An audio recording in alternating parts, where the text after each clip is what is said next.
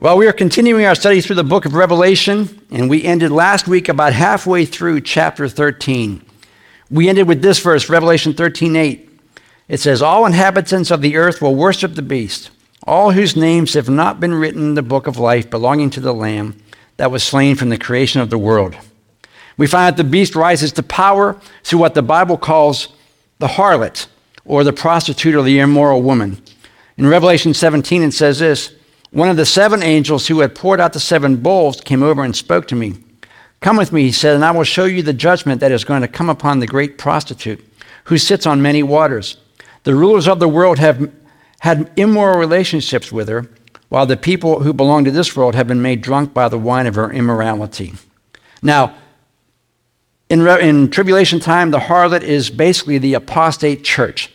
It's not any denomination or any faith. It's all a culmination of all the faiths who have denied Christ. It doesn't matter if, it could be AG, it can be anything. If you deny Christ and you're still in church, that's who the Bible's talking about. And the beast is going to get his power from them, from the apostate church. And when the beast gets to full power, what he's going to do is he's actually going to destroy the false religions, the harlot. Revelation 17:15 says, once the beast gets his power, the false church gives him authority and power. They like him. And once he has that power, now he crushes the apostate church in Revelation 17:15. It says, "The angel said to me, 'The waters where the prostitute is sitting represent masses of people of every language and nation. The scarlet beast and his 10 horns, which represent 10 kings who will reign with him, all hate the prostitute. They will strip her naked, eat her flesh, and burn her remains with fire.'" So the beast, when he starts to rise to power, the fake church applauds him. They like him. They give him that authority. And once he gets it and they can't take it back, then he destroys them. Now, the New American Standard says it more clearly. In Revelation 13:10 says, "If anyone is destined for captivity, to captivity he will go. If anyone kills with the sword he will be killed." And what's the Bible say in Revelation 13:9? "He who has an ear, let him hear. If anyone is to go into captivity he will go. If anyone is to be killed with the sword he will be killed." This calls for patient endurance and faithfulness on the part of the saints. And what this is saying is, if you choose to fall into that false church, that apostate church, into the ways of the enemy, if you choose to go that way, you will go into captivity. The Bible says before we were saved, we were slaves to sin. We were in captivity to sin. Well, the Bible says if you continue that way, you're going to be in captivity. It's going to be a slave issue for you. And it calls for patient endurance on the people who aren't the apostate church. And what a lot of people think is, well, I'll go along with it for a time, but I'll be able to work it out. I'll be able to get out of it. And he's basically saying, no, if you choose to go that way, there is no coming back. New American Standard says, if anyone is destined for captivity, in other words, slaving to sin, to captivity he's going to go. And if anyone kills with the sword he is going to be killed. So the people that are killing the believers at that moment, thinking they're doing God a favor, the Bible says, you kill them with the sword, you're going to be killed again with the sword. It's a law of sowing and reaping. What did Jesus say about that in Matthew 26? Then Jesus said to him, "Put your sword away in its place. For all those who take up the sword shall perish by the sword." That's when Peter cut the ear off of the servant. And John's saying, look, if you choose to go that way, you're going the way of the slaves, the apostate church, and you start killing other Christians, be assured that you're going to be killed as well. You're not going to have a chance to come back. And also it says that those who refuse the mark can't come back. The agent said the beast will capture and kill all those who refuse the mark, but in the end, those agents will also be killed. And they can't fight back. Revelation 13:10 says this calls for patient endurance and faithfulness on the part of the saints. In other words, if you're alive and you're a believer during this time, we're going to talk about the mark. You can't take the mark. If you can't take the mark, you can't eat, you can't buy, you can't do anything. And you're going to be martyred. And he's saying at this moment, it calls for patient endurance. It's going to be horrible for believers. It's going to need faithfulness because they're going to want you to recant. And you need to stay faithful, because once you take the mark, there is no going back. You cannot, you rejected it, and the Bible says God will not save you at that moment if you take the mark. They must endure what is coming because the pain is going to be real. It'll be short-lived, but it will be real, but eternity will be forever. So when they're being martyred, they know that this pain is short, and I'm going to be in eternity in a short amount of time. And so the pain I'm enduring now is worth it for what's coming in eternity. Verse 11 says, Then I saw another beast come out of the earth. He had 2 horns like that of a lamb, and he spoke with the voice of a dragon. Now we talked about the dragon last week. The dragon is Satan. The first beast we just talked about is the Antichrist. This guy, the other beast, is the false prophet. And he is going to assist the beast to assist him in getting people to worship him. That's his job. He's going to be the one who deceives the world by performing deceptive miracles. Notice what we have. We have the unholy trinity. You have the dragon, opposite God. You have the Antichrist, obviously opposite Christ. And now you have the false prophet, who is the opposite of the Holy Spirit. What's the Holy Spirit's job? Is to point people to Christ, right? The false prophet's job is to point people to the Antichrist, to get people to worship him. And it says that he has horns like a lamb. In other words, he's going to give the impression of being gentle, caring.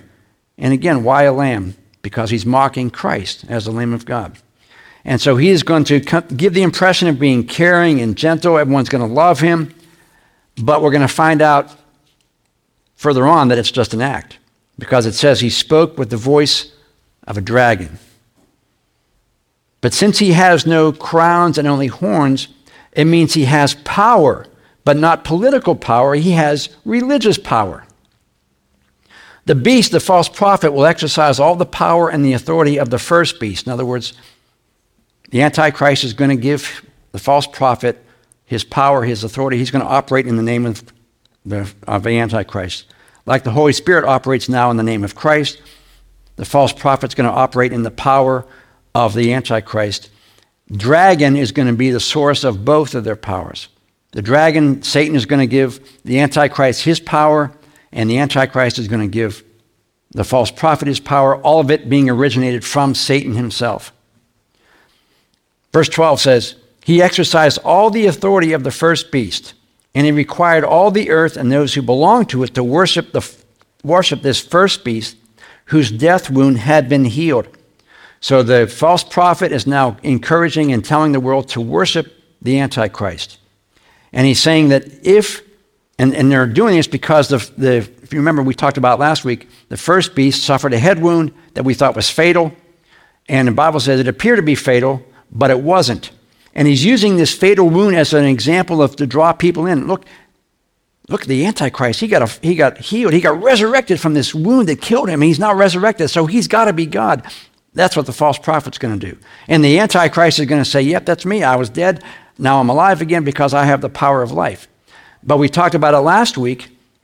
He doesn't have the power of life. Only God has the power of life. He was wounded, but he wasn't dead. The Bible says it appeared that he was dead. The world's going to think he was dead, but he wasn't. And the Antichrist, or the false prophet, is going to point people to the Antichrist using the fatal wound as an example of this person's got to be deity. This person's got to be God because he was resurrected from the grave. Again, duplicating or imitating or just outright lying about what Christ did. Verses 13 and 14 says, He did astounding miracles, such as making fire flash down to earth from heaven, while everyone was watching. And all the miracles he was allowed to perform on behalf of the first beast, he deceived all the people who did not belong to the world. What's the word I'm looking for? It imitates. The enemy does things. He can't do anything on his own. He has no originality. He basically duplicates or tries to duplicate what God did. When you call down fire from heaven, what's that sound like? Elijah and the false prophets of Baal, right? He has no original thoughts of his own. Now, although the prophets of Baal could not draw fire down, this guy can. Again, imitating what God did. Now, the fire in this case didn't burn anybody up like they did in Elijah's case, but it was a demonstration designed to impress the people and convince them, hey, look, I did just what Elijah did in the Old Testament. I'm just like God. I am God. Worship me. I'm calling down fire from heaven. The people belonging to the world, as the Bible says here, are those who are not believers, and he will deceive everyone. So if you have the mark, you've already been deceived. If you're not a believer in that time, at that moment, everyone is going to be deceived. Look at Matthew 7:13. We use this a lot. We talk about people who know Christ and people who don't. Jesus said, enter the narrow gate, for the gate is broad and wide. For the wide is the gate and broad is the road that leads to destruction, and many enter through it. Christians are always going to be in a minority. We will always be the remnant. We will always be less than those who don't believe. The Bible plainly says that many enter through this broad gate. Christians enter through the narrow gate. If you remember in the Gospels, the Pharisees asked Jesus to do miracles to prove himself. And what was Jesus' answer? No, I'm not going to do it. The false prophet will do miracles, and the people will follow him. That's why every miracle that we see, every supposed miraculous thing we see, has to be verified by Scripture. It has to be provable, and most important, it has to point people to Jesus. If it doesn't point people to Jesus, it doesn't matter how good the miracle is. It's a demonic miracle, designed to lead people away from Christ. I mean, God addressed it way back in Deuteronomy. He says, suppose there are prophets among you, or those who have dreams about the future, and they promise you signs and miracles, and the predicted signs or miracles take place. If the prophet then says, come, let us worship the gods of foreign nations, do not listen to them. The Lord your God is testing you to see if you love him with all your heart and soul. There's going to be a lot of fake miracles, things that are pseudo miraculous signs, all designed to draw us away from God. That's why we said it before, we don't worship miracles. We like to see miracles, but the miracles aren't the end game. Miracles are designed to point people to Jesus. If you have a testimony of what God did, a healing, whatever, it's designed to point people to Jesus. But if we have a miraculous thing happen in church, it's designed to bring people in to see what God's doing. And it's ultimately designed to point people to Christ. We said it before, the Holy Spirit's job is to point people to Jesus. The false prophet's job is to point people to the Antichrist, and he will have the ability to do that. The false prophet will promote an ecumenical religion, which is basically a blending of all faiths and beliefs into one that will worship the Antichrist. And we see that now. All roads lead to God. How many have heard that or even said that at some point? It doesn't matter what you believe as long as you're sincere. How many have heard that one? It does matter what you believe. It doesn't matter how sincere you are. You can be sincerely wrong. But what they're going to do is he's going to make this one big tent thing and allow everybody to come in it. It doesn't matter what you believe. We're going to get you all together, and we're going to have you all worship the Antichrist because he's God. That's his premise. And it's seen more along the lines in verse 14. It says, he ordered the people of the world to make a great statue of the first beast, who was fatally wounded and then came back to life. Remember, he's trying to imitate everything that Jesus did. He's claiming himself to be resurrected. He's telling the world that he's been resurrected. But the Bible says, we said it earlier, it only appears that he was dead, not resurrected. And this statue is probably similar to the one that Daniel erected. It was erected by Nebuchadnezzar in Daniel, so that people would worship what? The statue. Daniel 3 verse 1 says, King Nebuchadnezzar made an image of gold, 90 feet high and 9 feet wide, and set it up on the plain of Dura in the province of Babylon. And verse 5 says, as soon as you hear the sound of the horn, flute, zither, lyre, harp, pipes, and all kinds of music, you must fall down and worship the image of gold that King Nebuchadnezzar has set up. Again, duplicating what has happened in the Bible in the past. But instead of setting it up in a field, he sets it up in the temple. You remember, the temple was rebuilt the first 3.5 years when the Antichrist came into power. He made a treaty. He loved everybody. Everyone thought he was great. 3.5 years, he breaks that treaty. And that's when he erects his statue in the temple. The place that the Jews had for God, he's now going to erect this statue that people are supposed to worship. Daniel 9:27 says, now looking forward to the future, it says, he will make a treaty with the people for a period of 7, but after half this time, he will put an end to the sacrifices and offerings. Then as a climax to all his terrible deeds, he will set up a sacrilegious objects that causes desecration.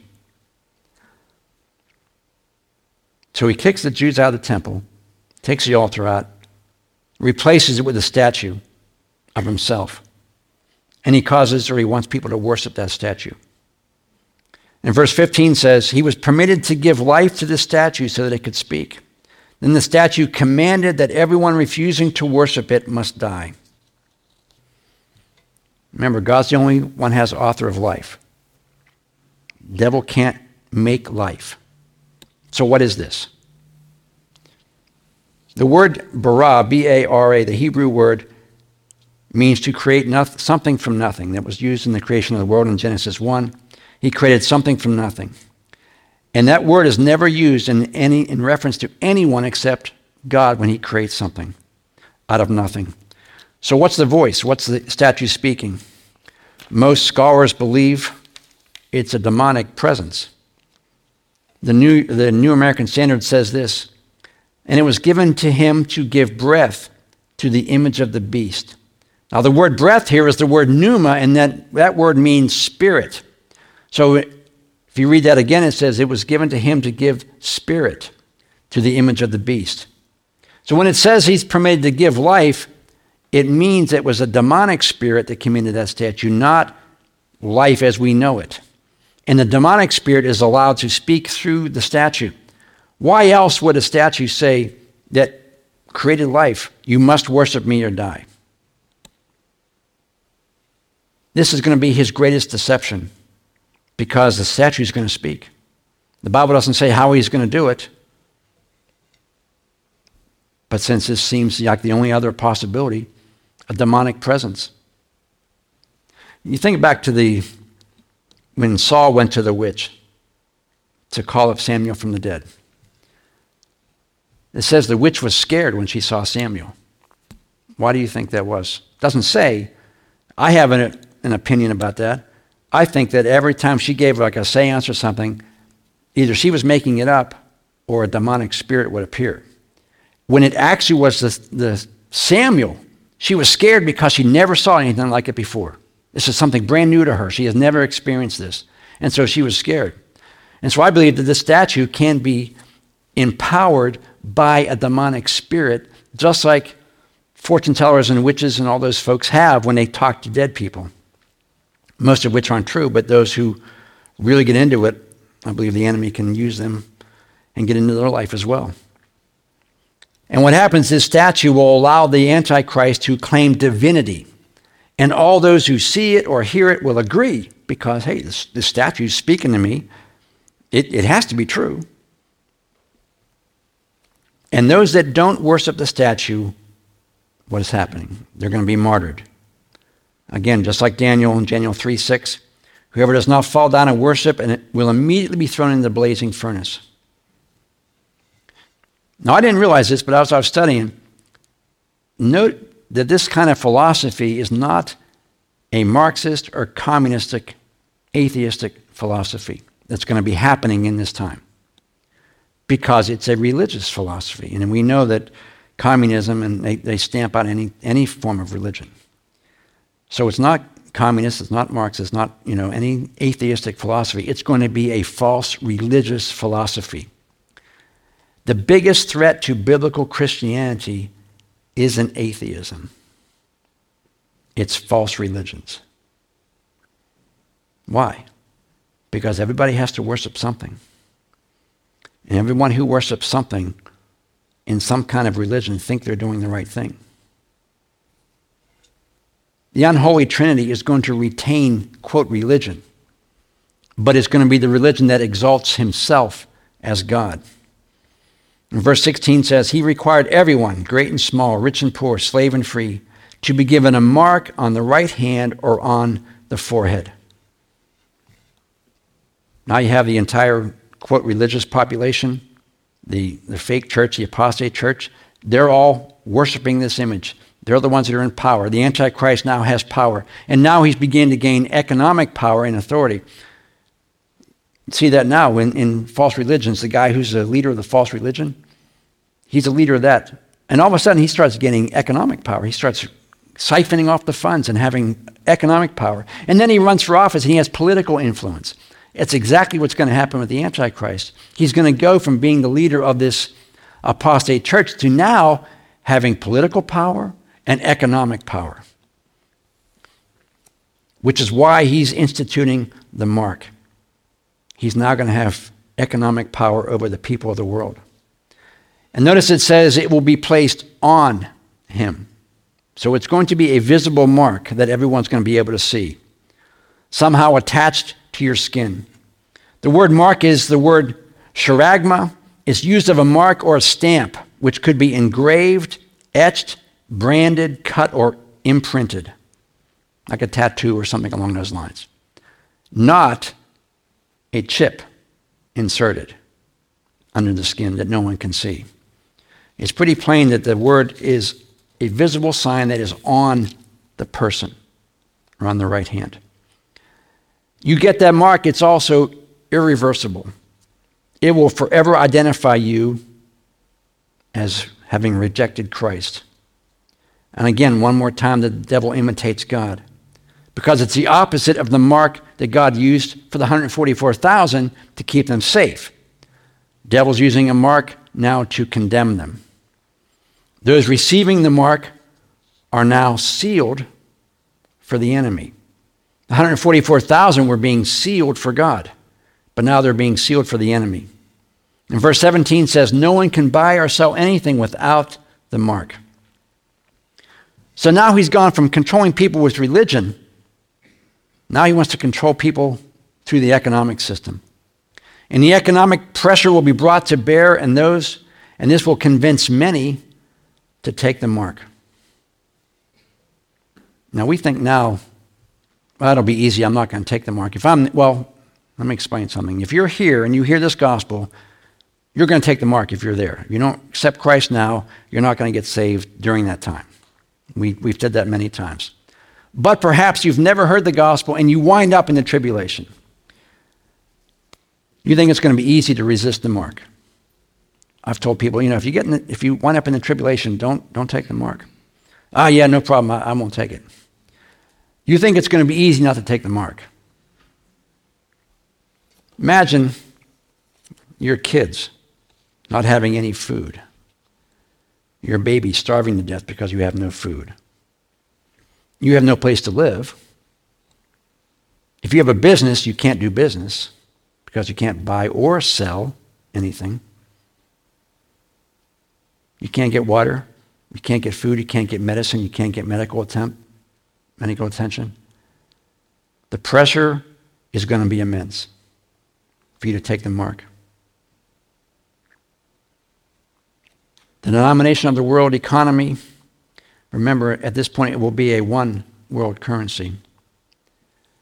And because of that, it will encourage those to take the mark.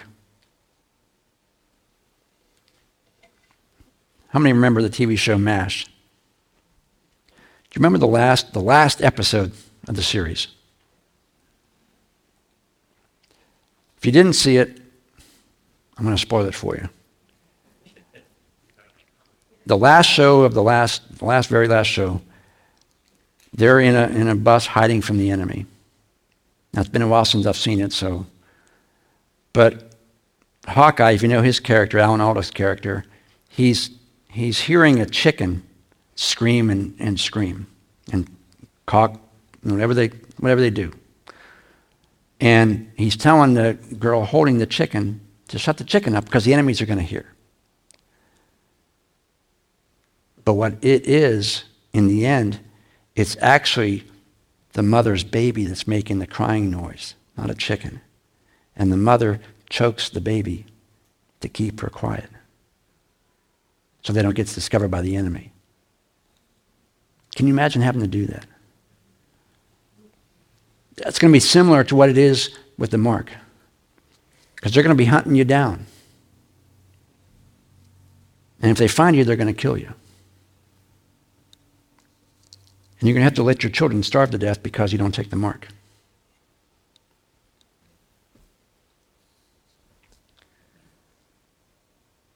Verse 17 and 18 says, "And no one could buy or sell anything without the mark, which was either the name of the beast or the number representing his name.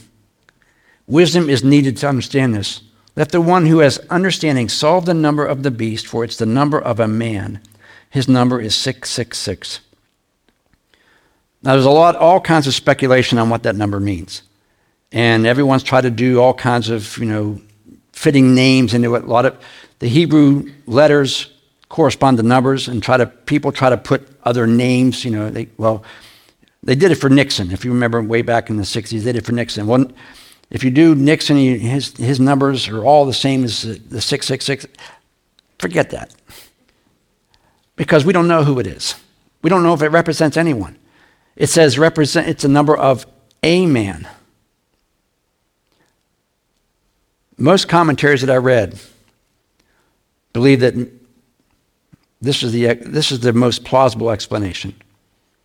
Man was created on the sixth day number of man. 3 is the number of God, Father, Son, and Holy Spirit. 3 sixes could represent the man who declares himself to be God. But the truth is, no one can really nail down what that truth is, what the number means. People during that time will probably understand it, but right now, we don't. Nor do we need to. I'm a firm believer if God doesn't really spell it out, make it plain, then we spend a lot of time trying to figure out what it is when we should be studying what God does make plain. And the Bible says wisdom is needed. Wisdom not to understand what the number means or who it could represent, but simply that it's man's number, not God's number. All throughout history, people have tried to identify who the Antichrist is by adding up these numbers.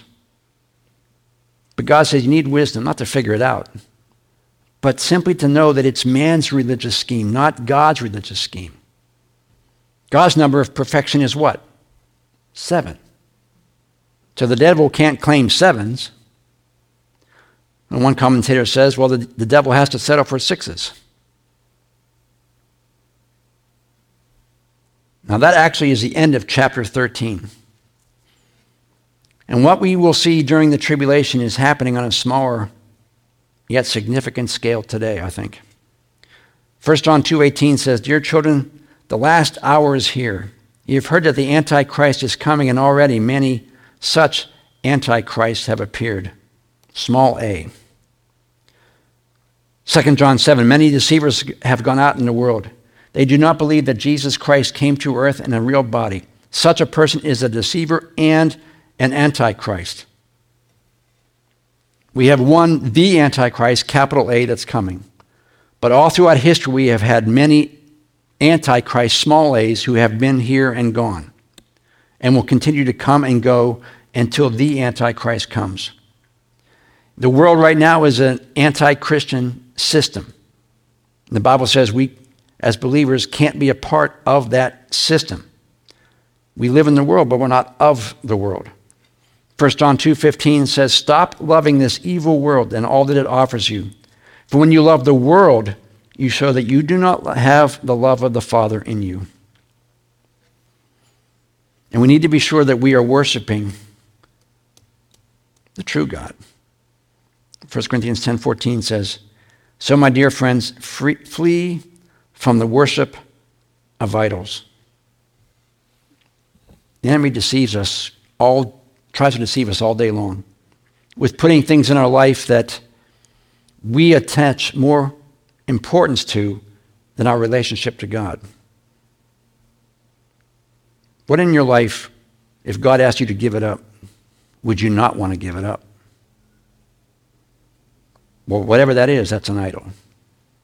It doesn't have to be a statue or a gold anything. Maybe your job is your idol. Maybe your family is your idol.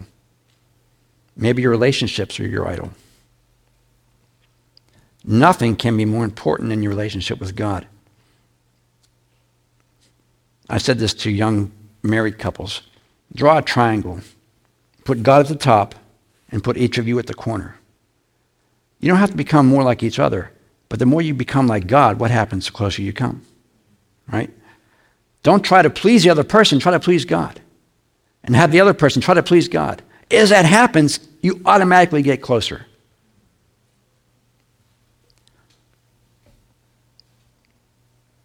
And finally, what do we need to be found faithful in the last days? In other words, we have to make sure we're ready today so we don't have to be here for any of this. We mentioned before, the Bible says, knowing these things, we keep ourselves pure as he is pure. That means we have to not live a perfect life, but we have to live a life in expectancy of Christ coming back, or us going to be with Christ, whenever that day is. And the older you get, the closer that day gets here. But there's no guarantee that you're going to reach 80 or 90 years old. You know, a good friend of ours passed away. He's younger than me. A couple years ago, another pastor friend of mine, he passed away. They found pancreatic cancer, and he was gone within about a month. Several years ago, another person on our staff, a friend of ours, got scleroderma. You ever hear of that? It's where your innards start hardening. And he passed away, and he was only in his 40s, I think. No guarantees. The only guarantee we have is that when we do come to that point, we know where we're going. And this whole Bible is written so that we may know where we're going. And those we're praying for, we want them to be a part of that as well. Because when we're gone, the church is gone, the chances go down dramatically of someone coming to know Christ. So we need to be about God's business. We're bringing a youth pastor on to reach young people. We're not doing it right now. So we believe that God's raising up someone to do that. And we believe that God's going to continue to reach people through him and through what we do here. That makes me excited for what God is going to do. You anticipating something tremendous happening?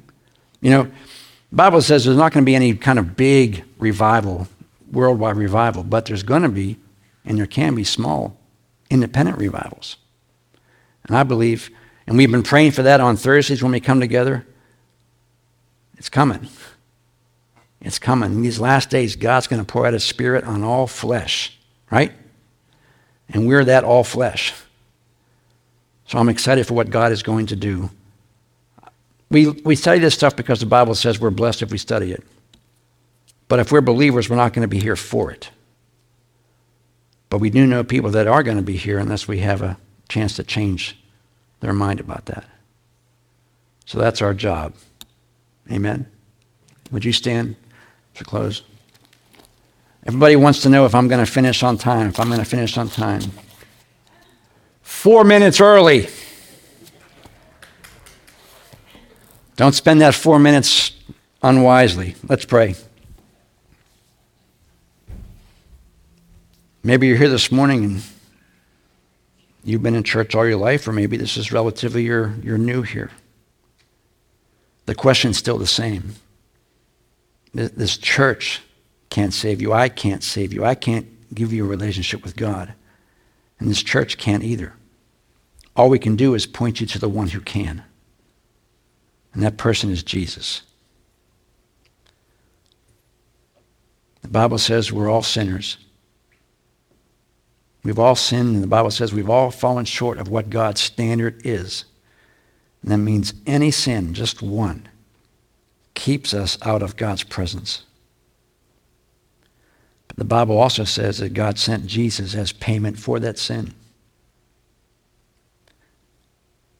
The gift of God is eternal life through Jesus Christ.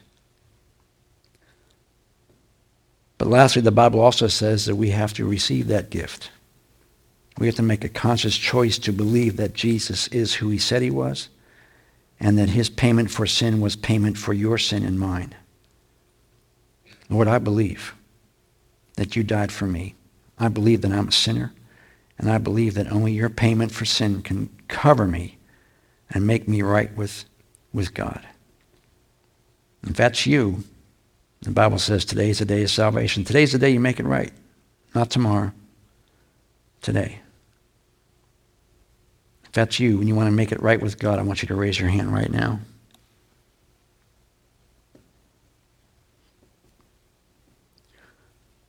I'm going to believe we're all committed followers of Christ then. So, Father, we do come to you in the name of Jesus, and we thank you for being so gracious to us and allowing us to come into your kingdom, for being long-suffering, putting up with us until we actually believed in who you are. And we thank you for allowing us to be brought into the kingdom of God. And we thank you, Lord, we know what's going to happen in the years to come, whenever that's going to be. And we know that we have a responsibility while we're still here. That responsibility is to lead people to you. And I pray that you would revive this church to the point where that's all we can think about. That's all we want to do. That's our entire focus. Lord, we can pray in heaven. We'll know your Bible in heaven. We can worship God in heaven. We can't lead people to Jesus in heaven. We thank you that we're able to do all these things now. And I pray that you would bless our efforts, that you would fill each one of us with your Holy Spirit, that you would send us out into this world and help us to make a difference, that it matters that we're here. Let this community know, Lord, that we love them and care for them, and we want them to know the same Savior we have, and allow their lives to be transformed like our lives have been transformed. Father, bless those who are here who are struggling. They may be going through situations in their life that they can't really focus on anything else right now. And I pray that you would bless them and allow them to receive your comfort and peace right now.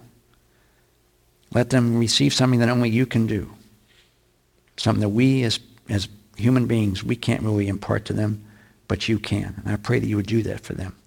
Give them wisdom or direction or a healing, whatever it is that you know that they need. I pray that you would work that in their life. And allow them to know, Lord, it was you doing it. It wasn't just an accident or coincidence, but it was the power of God in their life. So, Lord, I pray you bless us as we leave today. Take the gospel with us and help us to be used by you for the kingdom of God. And we will thank you.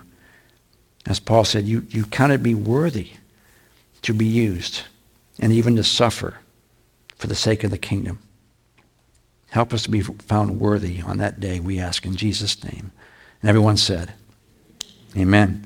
God bless you. Have a great week. See you Wednesday. Keep praying for VBS. It's less than a month away now.